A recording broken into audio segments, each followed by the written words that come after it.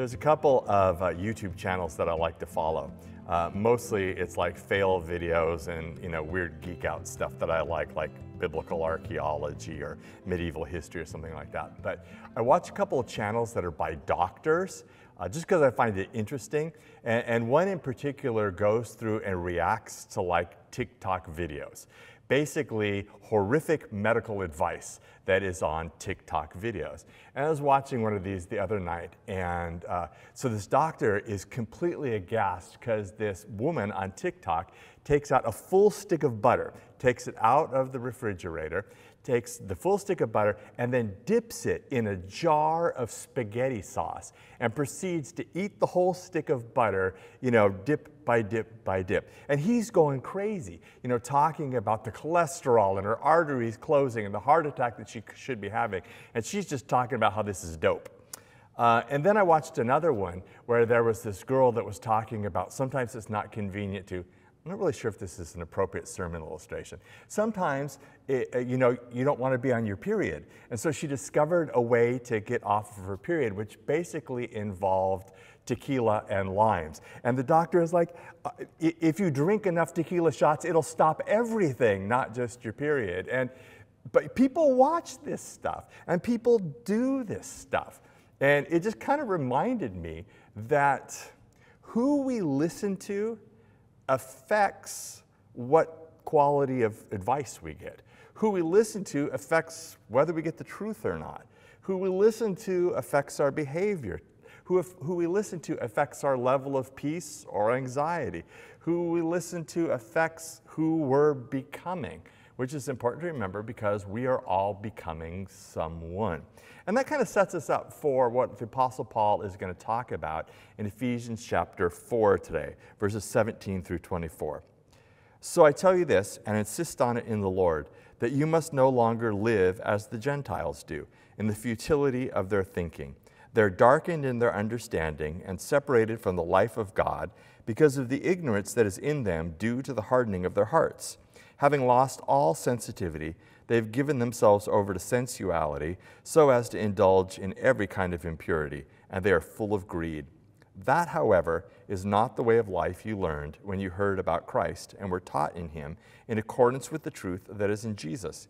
You were taught, with regard to your former way of life, to put off your old self, which is being corrupted by its deceitful desires, to be made new in the attitude of your minds, and to put on the new self, created to be like God in true righteousness and holiness. Paul starts in verse 17 and he says, you must no longer live as the Gentiles do.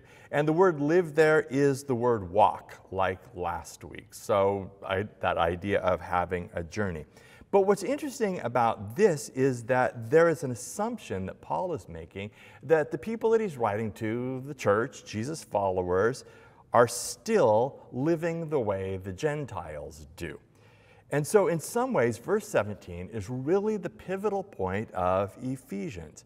It's like Paul is saying, okay, now you have to make a decision. Are you going to keep walking the way that you were? Are you going to decide to walk in the way of Jesus? And the rest of the letter is just going to take care of the details, the impact of that decision.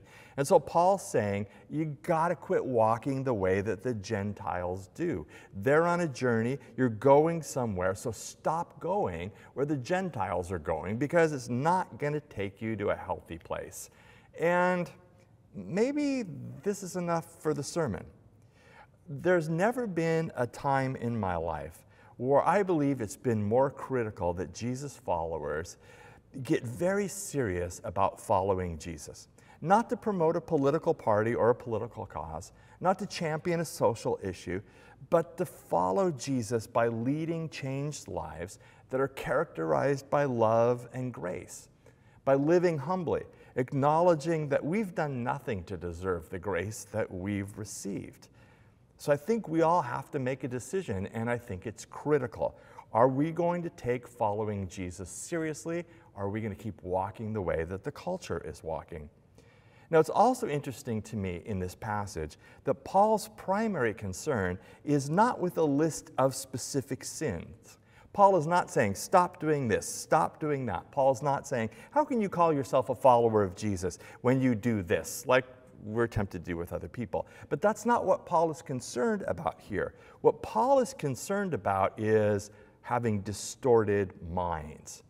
And I think this is so fresh. I mean, how did we get to a point in the culture and in the church where our thinking is so distorted, where our thinking is warped, where I spend so much time going, what is that person thinking? In 1994, Mark Noll wrote a book entitled The Scandal of the Evangelical Mind. And he begins his assessment of the problem by saying, the scandal of the evangelical mind is that there is not much of an evangelical mind. Which really cuts to the problem, is are we thinking Christianly enough? And is our Christian thinking impacting the way that we live our lives? How we got to a point where the evangelical mind is lacking is a mystery, because our faith focuses on being transformed in our mind, on clinging to truth. So Paul is concerned here about distorted thinking. He says in verse 17, in the futility of their thinking, they're darkened in their understanding, they're separated from the life of God because of the ignorance that is in them, due to the hardening of their hearts. Futility there means meaninglessness, or emptiness, or worthlessness, or uselessness. Paul is describing all these people who are spending their time thinking about meaningless and worthless things.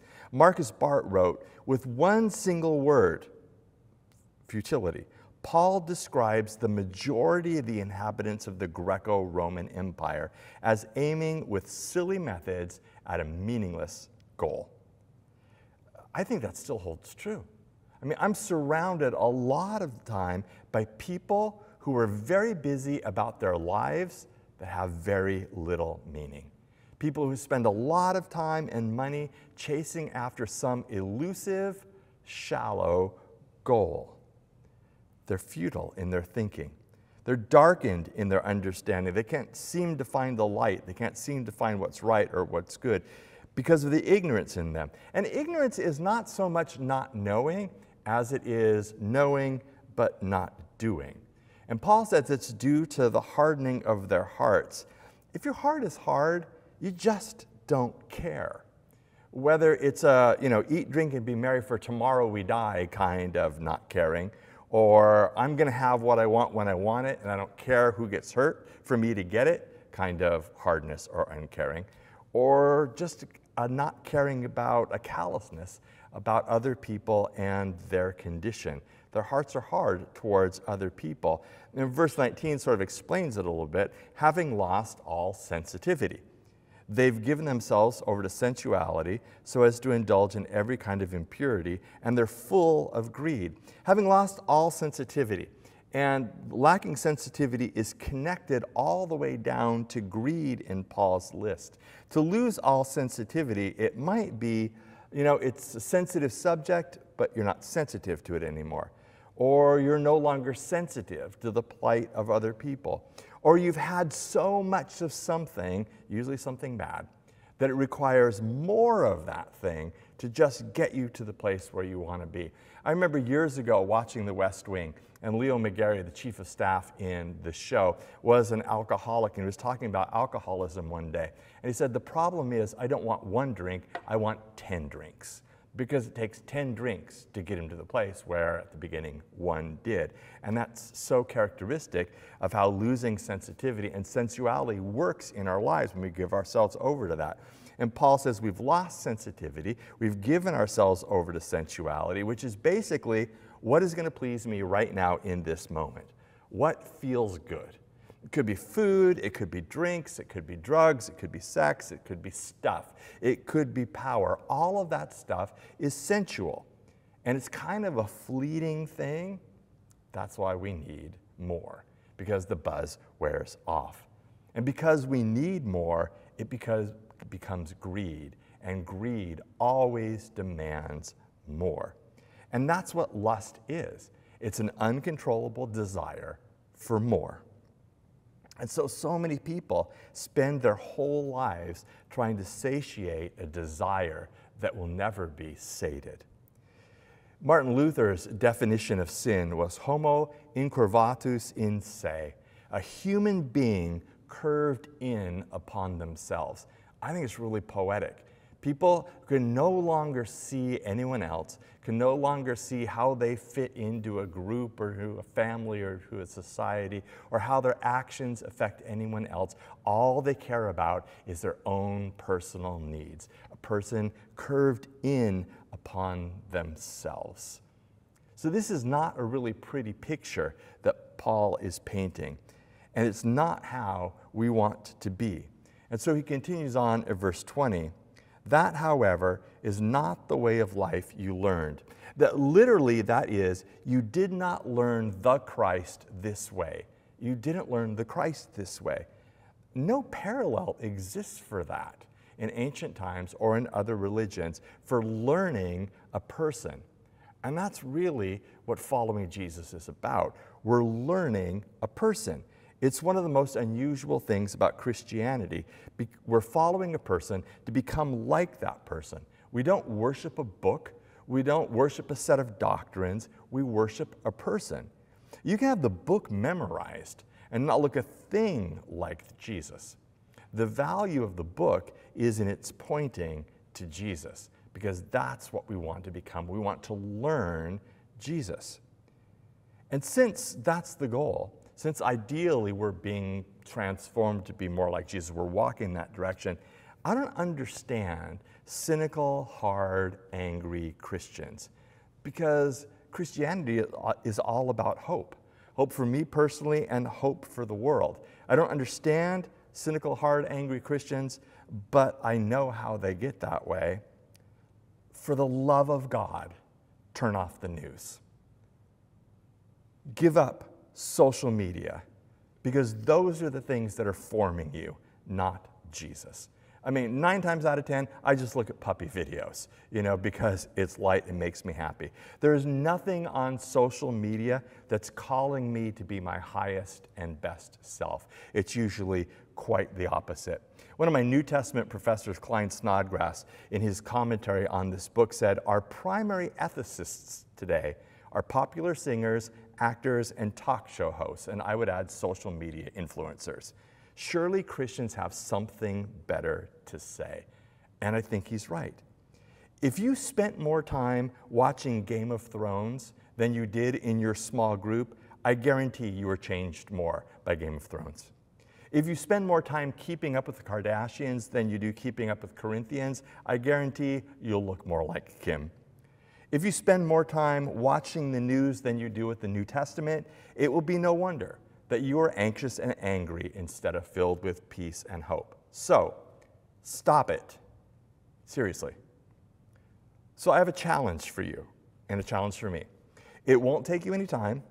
In fact, it will save you time. It won't cost you any money. And if you don't see any change, it comes with a money-back guarantee. Well, that's not true. But I guarantee you'll be different if you take the challenge. So here's the challenge. For the remainder of the month of August, take 5 minutes per day for news. That's all you need. Anything more than that is just a rehash. You get 5 minutes per day to look at the news, to watch the news, read the news, however you want to do it, 5 minutes. You can get the headlines even if you're watching TV. You get 5 minutes per day for social media updates. That's it. You can catch up with all your friends. You can tell them what you're doing right in that very instant. You can still post your selfies, but you only get 5 minutes to do that. And I'll do it too. I'll quit in the evening watching idiots try to kill themselves. And then take 5 minutes per day to read the Gospel of Matthew. 5 minutes for news, 5 minutes for social media, 5 minutes for the Gospel of Matthew. Why Matthew? Because at the very end of the Gospel of Matthew, Jesus says, teach people everything I have commanded you. The Gospel of Matthew is filled with the teachings of Jesus. You want to know what to think about fill in the blank? Start with reading the Gospel of Matthew, and odds are you'll be able to fill that in. Because if the problem is a distorted mind, the solution is the renewing of your mind. Last week we talked about how one of the marks of immaturity is not knowing where to find truth. Well, Jesus says I am the way, the truth, and the life. Jesus says you'll know the truth and the truth will set you free. The truth will not enslave you. And that's what a lot of the truth that gets kicked around today does. It ultimately enslaves you. You used to believe that getting drunk would solve all your problems, or would make life more bearable, or at least make sure you were having a good time. But you found out that it doesn't do any of those things. So now you need to pursue the higher power that will truly give you what alcohol did not. Maybe you have a distorted view of your body, that you have to look a certain way, you have to weigh a certain amount, you have to be a certain height, you have to have a certain look about you. And you've discovered that you can never have those things. And you need to hear the truth that you don't need to, that your body's fine the way it is. Or maybe you have this distorted view of what success looks like, that you have to have these things, you have to have achieved these things by this age of life, you have to have this direction, otherwise you've failed. But those are all untruths. Those are things that we need to put off and not live in anymore. Because a key component of following Jesus is the belief that things can be different, that it doesn't always have to be the same. You don't have to be treated that way. You don't have to be in an abusive relationship. You don't have to live the rest of your life with the baggage that was given to you as a child. Part of what we get with Jesus is an imagination, is a hope that something can be different. So how do we start down that road? Well, Paul says in verse 22, put off your old self, which is being corrupted by its deceitful desires, to be made new in the attitude of your minds, and to put on the new self, created to be like God in true righteousness and holiness. So put off your old self. Identify those things that belong to your old pre-Jesus life. These websites, they're not going to bring me closer to Jesus. They're not going to help me love people. They're not going to be good for my key relationships. This way of thinking, I'm not a victim anymore. I deserve better than that. My response, I don't have to let anger control me. I mean, whatever. What are those things that were a part of your pre-Jesus life? Identify those things, and then when some of those things come across your mind, it's like, wait, old thinking, old habits, I'm going to take that off like an old shirt that got stained. We have to consciously put those things off. And that leads to be made new in your minds. This is kind of crazy, but we can actually influence our own minds. I've been reading several articles by neuroscientists, much smarter than me, completely different field, and they've actually been talking about the difference between our minds and our brains. And the brain is the physical thing, the mind is what we think, and our thinking can train our brain. What we spend our time on literally creates new pathways in our brain that literally change us physiologically. Now, we are thick with psychiatrists, psychologists, and neurologists, so I'm not going any further down that path. But it's just crazy to think that your thinking can literally change your brain, which is what Paul is talking about. And he says this a little bit differently in Romans chapter 12, verse 2. Do not conform to the pattern of this world, but be transformed by the renewing of your mind. Our minds can be changed. Then you will be able to test and approve what God's will is, his good, pleasing, and perfect will. If our minds are renewed and changed, and we've put off the old way of life, then we'll have a much better chance of connecting deeply with God. So how do you renew your mind? Well, take the 5-minute challenge, or decide that you'll invest in a 3-2-1 mentoring relationship. Join a small group. Talk to me. Come to church. I mean, what happens here is important. And I'm loving online because now with so many of you travel, you can still stay connected. Serve. Join us on CMJ Sunday. It's uncanny that when we serve people, we enter into other people's worlds that we do not normally enter into. And we experience things that we normally wouldn't experience. And it's amazing how often you find Jesus who is present with people who have needs. All of those things will help us to know Jesus and to become like Jesus. So when it comes to the great moral and social and ethical issues of our day, We need to know what Jesus actually said about things. We need to know what the attitude of Jesus is, not just what we believe, and then we ask Jesus to baptize. So if we do those things, when you get to vote, like in November, you'll have a much deeper sense of what God's will might be. You'll be more informed by Jesus. And then the third, put on the new shelf. It's like a clean shirt. It's new habits, it's new ways of thinking, it's focusing on different things. And those things will ultimately change our identity. It's what we used to call spiritual formation. Getting the truth into our minds, getting the truth into our hearts, and then getting the truth so deeply into our soul that it changes who we are. It's kind of the whole theology of baptism. You know, we die with Christ to our old selves, and are raised up into a new, changed life. And what that newness of life that we find as we put off the old self and put on the new, as we transform habits and thinking, what that newness of life looks like is incredibly important. I'm going to harp on this. The tsunami of people leaving the church is just mind-boggling. Now, I'm not talking about people who were never in the church, who don't want to hear about Jesus. I'm talking about people who are in the church, who for one reason or another don't want to be associated with a church or the church anymore because of stands that people have taken that they identify with as Christianity. And some of you know this pain deeply. You've been hurt by the church, or for some of you, you were at a church and your church changed and somehow lost keeping the gospel central. How we behave, how we characterize Jesus is incredibly important because we are seeing this mass exodus of people who don't believe what some people think is Christianity. So I think it calls for us to have a deep sense of humility.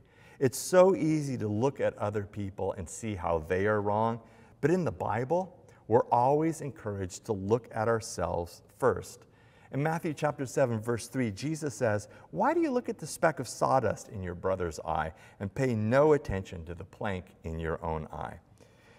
If we want to make a list of sexual sins, if we want to make a list of sins of excess, if we want to make a list of what the Bible says marriage should look like and how sacred that should be, we may all be in trouble. We want to call people to Jesus, not to anything or anyone else, because Jesus can show them the truth. Jesus can show us the truth. Jesus can fulfill their deepest desires and longings. To call them to anything else and call it Christianity is just a perversion of the gospel. It's a serious misunderstanding of what the church exists for. A couple of days I was talking to a friend of mine who is Jewish, but nothing more than a secular Jew. And I haven't talked to him in a long time. And he's like, "So how'd your church fare during the pandemic?" Because he's heard the stories.